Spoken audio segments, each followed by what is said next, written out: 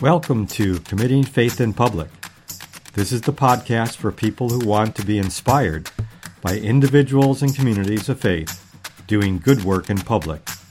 Our guests tell stories of their work of weaving a more just, kind, and diversity-inclusive society.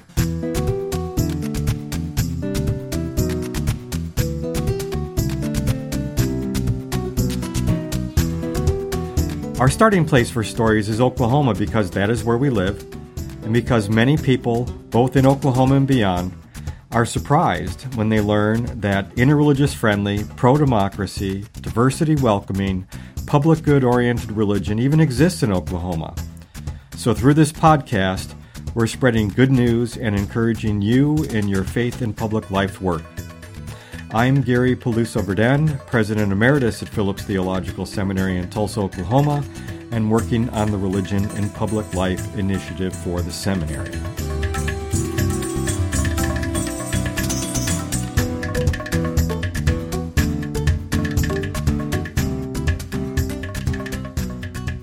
This is Gary Peluso-Verdun, and I'm on today with Dr. Russell Cobb. What is your current position at the University of Alberta in Edmonton, Canada?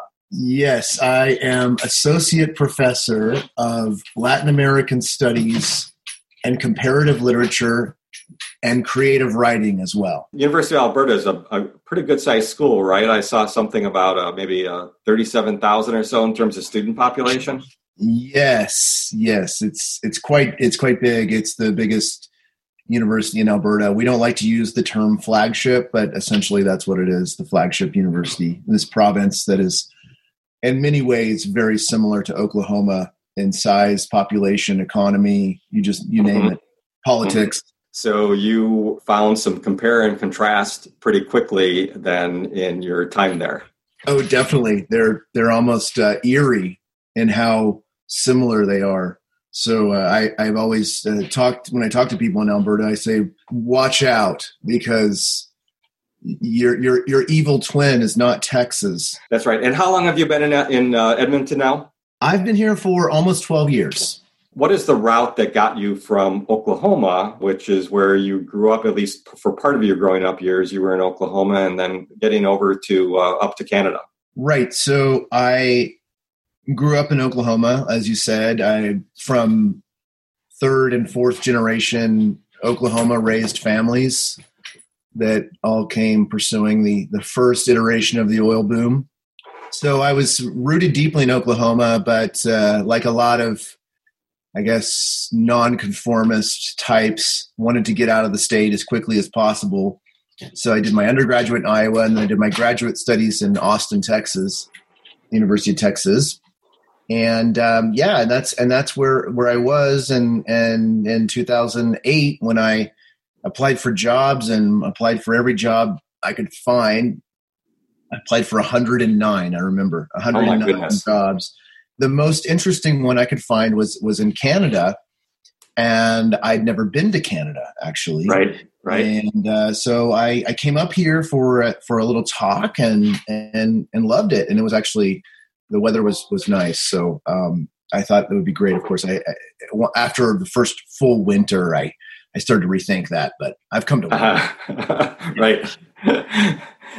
I invited Russ on today to talk about the book he wrote, The Great Oklahoma Swindle, Race, Religion, and Lies in America's Weirdest State. And I was called to read this book when our seminary president, Nancy Pittman, said, "Hey, have you seen this book?" And I said, "No, I hadn't seen this one yet." She said, "Well, I'm starting to give it to new faculty and staff as they come in, to give them some orientation to the state." So there's, in fact, a fair number of people at the seminary who I think by the end of the summer will have also read your book, which is, it's fun for me, who has now spent 20 plus years in Tulsa myself, when you're seeing, he wrote for This Land Press. He interviewed Carlton Pearson for This American Life, and and then considers Carleton a mentor of his. He's an admirer of Oklahoma Policy Institute, which we are too, and I count their former director, David Blatt, amongst my community friends. I'm Facebook friends with Nehemiah Frank, that who you refer to in one of the closing chapters of the book. Have, of course, visited the gathering place now a number of times. And read. I didn't make the connection until actually reading your book. Read your story that was published in the opinion section of the Tulsa World a couple of years ago on you pronounce his name Takabachi, whose 160 acres includes the land the gathering place is on. And you wrote a really nice piece on, here's the guy's story, and yet he seems to be quite invisible yet as far as any legacy or honor or memorial or whatever to him around the gathering place. And to your knowledge, has that changed? Has there anything there been named for him? No, not that I know of. I do know that the gathering place did invite some Creek leaders there to do kind of a talk, but that's as far as it has proceeded. I was following an initiative that I don't know what happened with it, but I thought it was a very nice initiative to rename the Midland Valley Trail. Right, that cuts right through there. That used to be the railway that Takabachi came to resent deeply. To rename that Midland Valley Trail Takabachi Trail, but I think that would be a wonderful gesture. But I don't know if that ever went anywhere. Well, when you talk about the Great Oklahoma Swindle, you say towards the outset of the book that that Oklahoma was founded on and maintained on false information and broken promises from the very beginning, and then the swindle was a broad-based movement to defraud disenfranchised people. And we've managed over time to go from these boomers and Sooners, which we have, of course, our football teams in the state, the most prominent ones as far as college football, named Boomers and Sooners, whose, quote, land-based piracy was transformed to wholesome all-Americanness, which is also, I think, part of the swindle. Why did you write this book? It's a fascinating read, I mean, as from that side, but what is it that motivated you to take these? Some of these were essays that you were written for This Land Press and then others, but why'd you put this together in a book and put swindle in its title? First of all, Gary, thank you for that wonderful introduction. It's very nice to hear we have so many points in common and that this conversation is going to happen. I often don't know who is reading what I write and how it relates with people. So it's really great to hear that it is. And to your question, that's essentially what I wanted to do. Is I felt like for so long I had felt that there was a big piece of Oklahoma's reality that was missing from not just the education that we receive in schools, but from the public-facing histories we tell, the stories we tell about ourselves. From the very moment you fly into Tulsa International Airport, when you walk out, you see this mural, and actually it's a very impressive mural of white men drilling for oil in what looks like the Rocky Mountains. And I'm like, well, that's clearly not Tulsa, but it is and then, you drive into town and you're going to drive by the Golden Driller and that sort of thing. And so really the book tackles a lot of different topics. It does. But I think the through line is the way we've managed to mythologize a very difficult series of historical events that shaped the current reality, and it's not just a distant history. It's a very recent history, and it's like I said, like you quoted, it is the foundation upon which the state is built and is maintained. I had been writing a lot about sort of Oklahoma curiosities for This Land, and I've always been kind of curious of the eccentricities and and which we have weirdness. plenty of. And Yeah, I think you are. Maybe America's weirdest state. I'm not sure if how you quantify that, but it's a strange place. Yeah. And so I've always been interested in that, and I know other people are. People come from out of state, and they go, "Wow, that's really, would you have, whatever, you have this weird hand catfishing and noodling, and right, noodling." I was appalled the first time I heard that. I was like, people can't do that. Oh, yes, they do. Just you name it, right? But then I think I got through the book, and as the bunch of articles kind of coalesced into a larger narrative, I guess I became, I don't want to say radicalized, because that doesn't quite articulate it, but I guess more pointed in my critique. Yeah, and in theological circles, we sometimes are gravitate towards the word radical, because, as you know, it means that which is deeply rooted. So getting at the roots of it, and I definitely feel like you were getting at the roots of Oklahoma cultures in what you were writing, and you do cover. Not every different incarnation of different peoples you could have, but you've got a story about the original Jewish community in Ardmore in there, and not simply the larger Jewish communities and the more extant Jewish communities as they are in Oklahoma City and Tulsa and Black Wall Street and 1921 race massacre and current philanthrocapitalism, as through, for instance, the George Kaiser Foundation as just the most prominent of those, and the Black Towns of Oklahoma, and various Native American stories and white people. I mean, there's so many pieces of this that you are able to pick up, and I would say that from my read of it, there are themes that do run through. I'd say that one of the things that was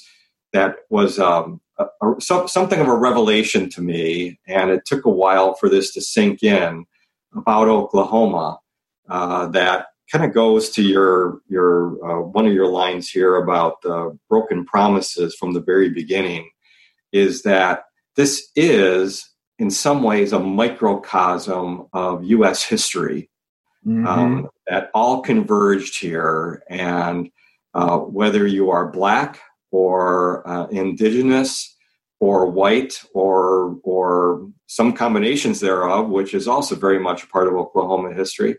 Everybody came here thinking that there was a promise on the end of the line, and everyone felt disappointed at some point by how things worked out. It's a very astute observation. I don't know if I had really thought about it that way, but that's essentially that is it, and I guess that is very American, right? Yes. That the westward movement would lead to some sort of promised land, or towards freedom, towards liberation, and that the collision, like you said, I mean, the collision of a lot of those cultures. Like you said, I am kind of radical. I have become sort of radical in my critique of it in a lot of ways, but I also don't want to leave out the fact that it also is just culturally rich. I mean, some of this collision created some of the most unique and just brilliant cultural things you can think of. Like, you can't have Bob Wills and Western Swing without these Texas cowboys, here picking up on jazz, listening to jazz in Greenwood. Drop me off at Archer, I'll walk down to Greenwood, and hearing that and combining that with some of the folk traditions, with the fiddle, Appalachian fiddle music. That's incredible. So, there is a story of obviously of dispossession, disenfranchisement, and outright violence, but there's also another story of incredible cultural production. Yes, absolutely. And one piece of that cultural production is religious. When I first was looking for jobs after completing my PhD in the early 1990s, and there was a job advertised that was then known as Phillips Graduate Seminary in Tulsa and Enid, Oklahoma. Well, I had no idea where Enid was. But Tulsa was like, well, that's where ORU is, and that's not really my style of religion.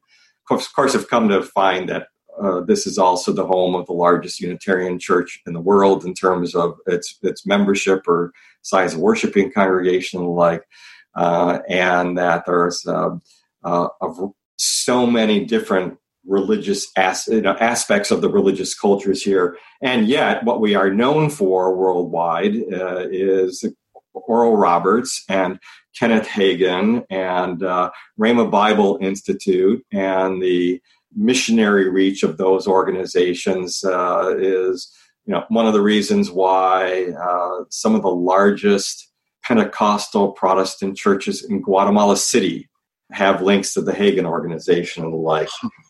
So religion is a very important part of the story you tell, and I want to turn some attention to that now. And I want to read just a few quotes and then ask you to comment on how religion plays in this story, which you say was actually a really central part of the story. And I think a lot of the audience who listens to this podcast is going to resonate with this too. You wrote, when all else fails and the realities of constant budget cuts, climate change denial, and racism become too much to bear, dumb oaky logic, which you have a really a good section on, dumb oaky logic turns to God. On the one hand, you referred to Oilfield Prayer Day, which happened a couple of 2-3 years ago for several years under the Governor Mary Fallin. And by the way, that was a successor to a environmental prayer day of some sort that the previous governor had, that she took over and transformed it into Oilfield Prayer Day, which made kind of was one of those Oklahoma's in the news, not for a good thing again, nationally. He wrote, this is the core of the great Oklahoma swindle. Rationalize profit-taking as divine right and tell losers in the equations that is their own fault. Or later in the book, when you're referring to social brokenness and religious responses to disaster, which usually is some version of, well, someone deserved it or someone brought it on us. God has a plan, we're told in church. This is the theological underpinning of the great Oklahoma swindle. And then just one more. All of these are so rich. Oil is a cornerstone of Oklahoma's identity, anchored down in Protestant Christian theology.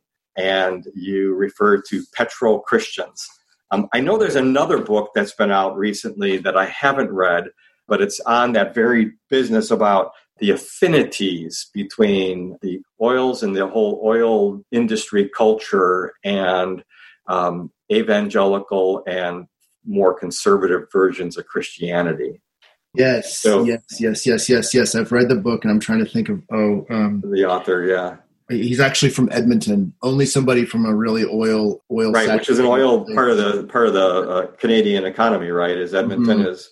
Tell us some about your take on Oklahoma religion. You can pick up on any of those quotes or anything else you'd like to say about it. It's tricky.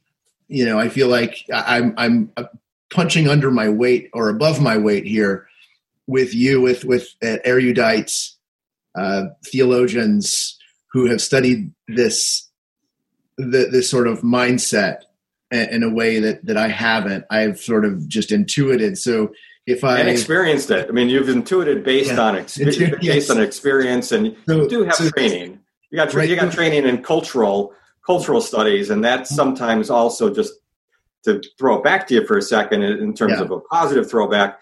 You can see things that true believers, however you want to do that, may not, and it allows you sometimes a freer critique, and which sometimes gets us closer to what's really going on. So please go ahead, but don't feel all intimidated. Okay, well, I do, but I will go ahead and say what I think is important about this nexus of oil, politics, and religion, specifically evangelical Christianity. Mm-hmm. I have an ongoing debate in my head about what's the chicken and what's the egg here. Mm-hmm. Is it that the oil was discovered and the white oil men decided they needed to have it?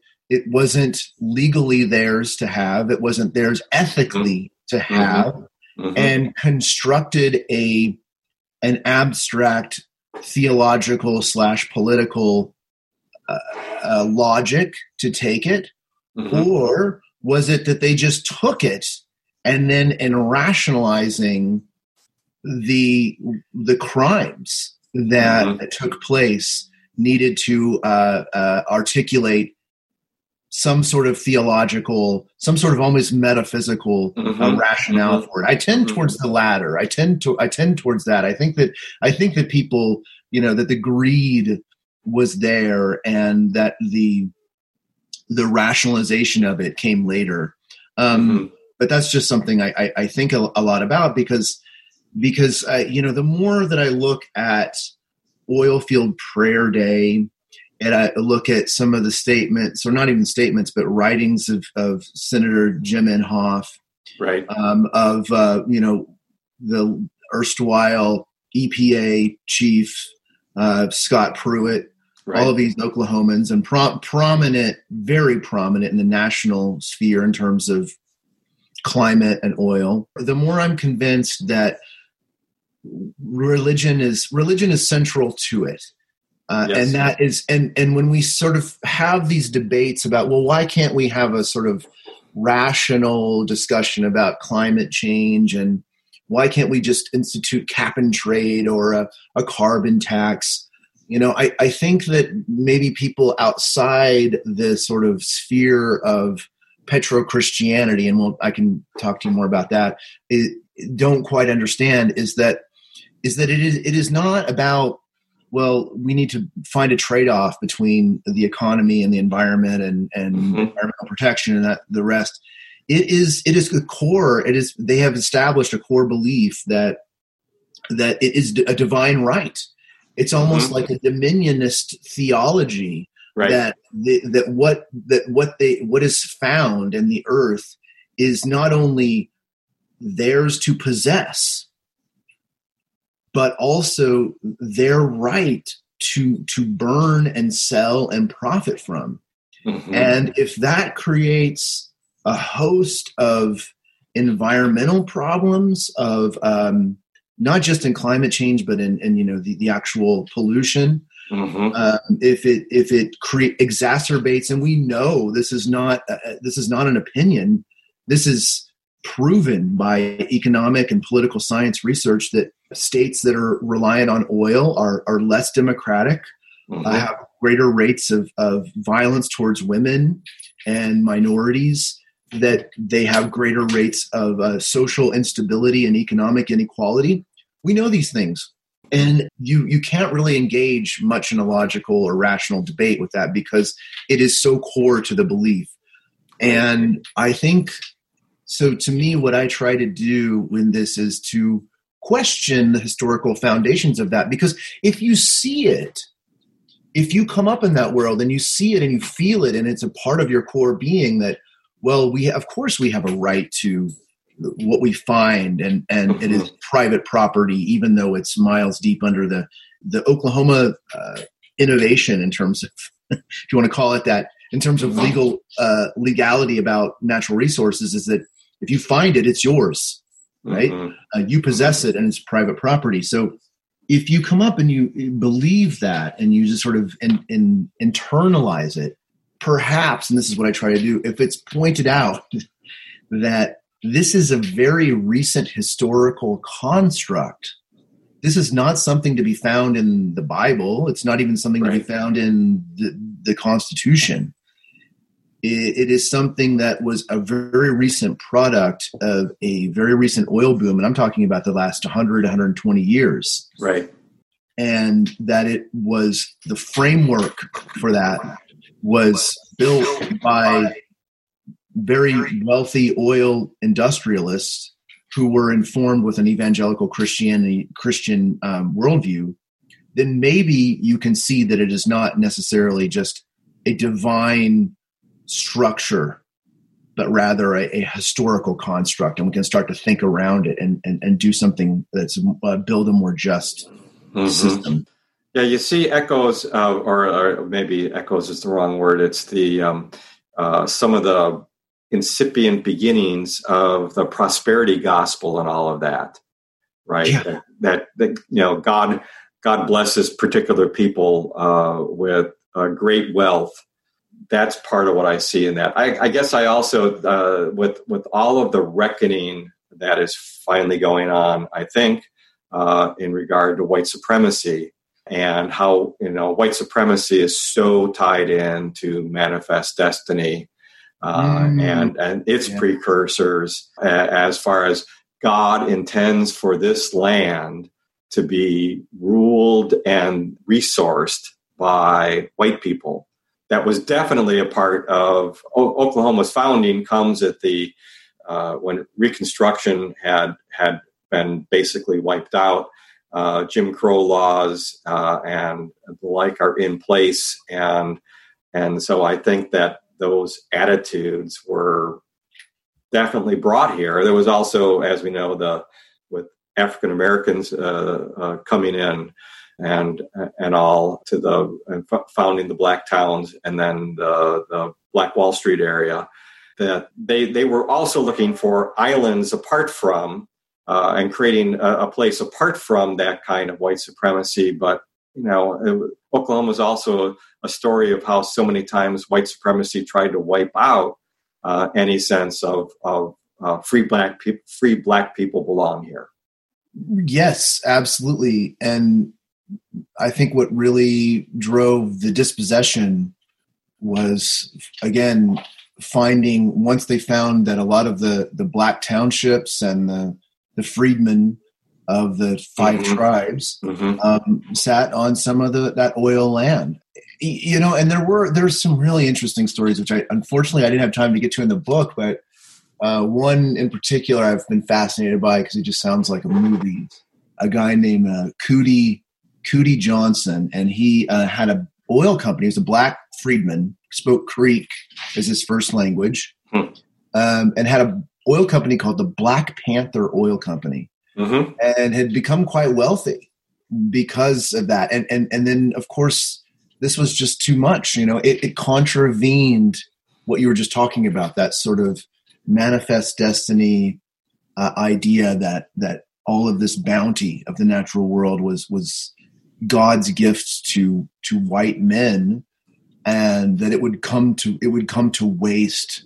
It would not be properly exploited if it were in the hands of other non-white people. And so they found a way to take his money away and rob them, just in the same way they did with, of course, in the most dramatic fashion in 1921 in Greenwood.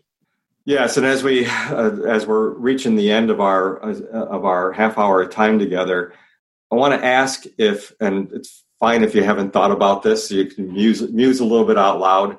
Religion is definitely a part of the story that has made Oklahoma weird, that has contributed to the lies, that is part of the racism in this state, that is part of the rationale that, in fact, has been given to this very day about why it's okay for us to frack and leave complete messes like Pitcher for some other generation, somebody else to clean up, right? I mean, the kind of Iroquois Confederacy thinking of let's think 7 generations in advance when we make decisions. That's not here.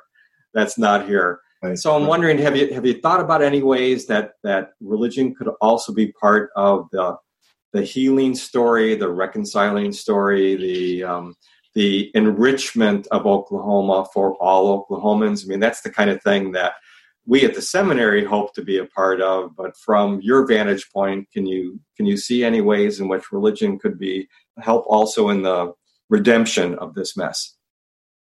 Right. That's a very good question. And I am in awe, actually, of the people in religious communities in Oklahoma who have really taken that upon themselves to make that part of their mission, given that the petro-Christian worldview is so powerful, that it is so entwined with the political establishment, economic establishment of the state, that the people such as yourself and the UCC congregations, the Unitarian congregations, someone like Carlton Pearson, that have gone out of their way, have made it part of their mission to say that this doesn't speak for us, and that that the mission is of all humanity, not just a certain core that benefits. I just think it's powerful. It's not a community I'm a part of, but I watch with great interest, because just one little bit on that. When I was doing some of the research for the book, I found out about Richard Lloyd Jones, who was instrumental in founding All Souls, and All Souls. So you look at the foundation of All Souls, and it's white supremacist. It's actually, I won't say there were. It's extremely likely that there were Klansmen in that church. And now you look at that church today and the commitment they've made to reconciliation, to even relocating their church, is just, it's incredible. And it's a testament to the fact that even though we have this historical foundation and the great Oklahoma swindle and swindling and lies and trauma and dispossession, that doesn't foreclose a different future. That actually, the more that you know about the past, the more that you know, the better positioned you are to not repeat it, to not just be a faint echo of what came before, but you can be more intentional about what you do in repairing the harm. That's really well said, and I appreciate your words. Russell Cobb has written The Great Oklahoma Swindle.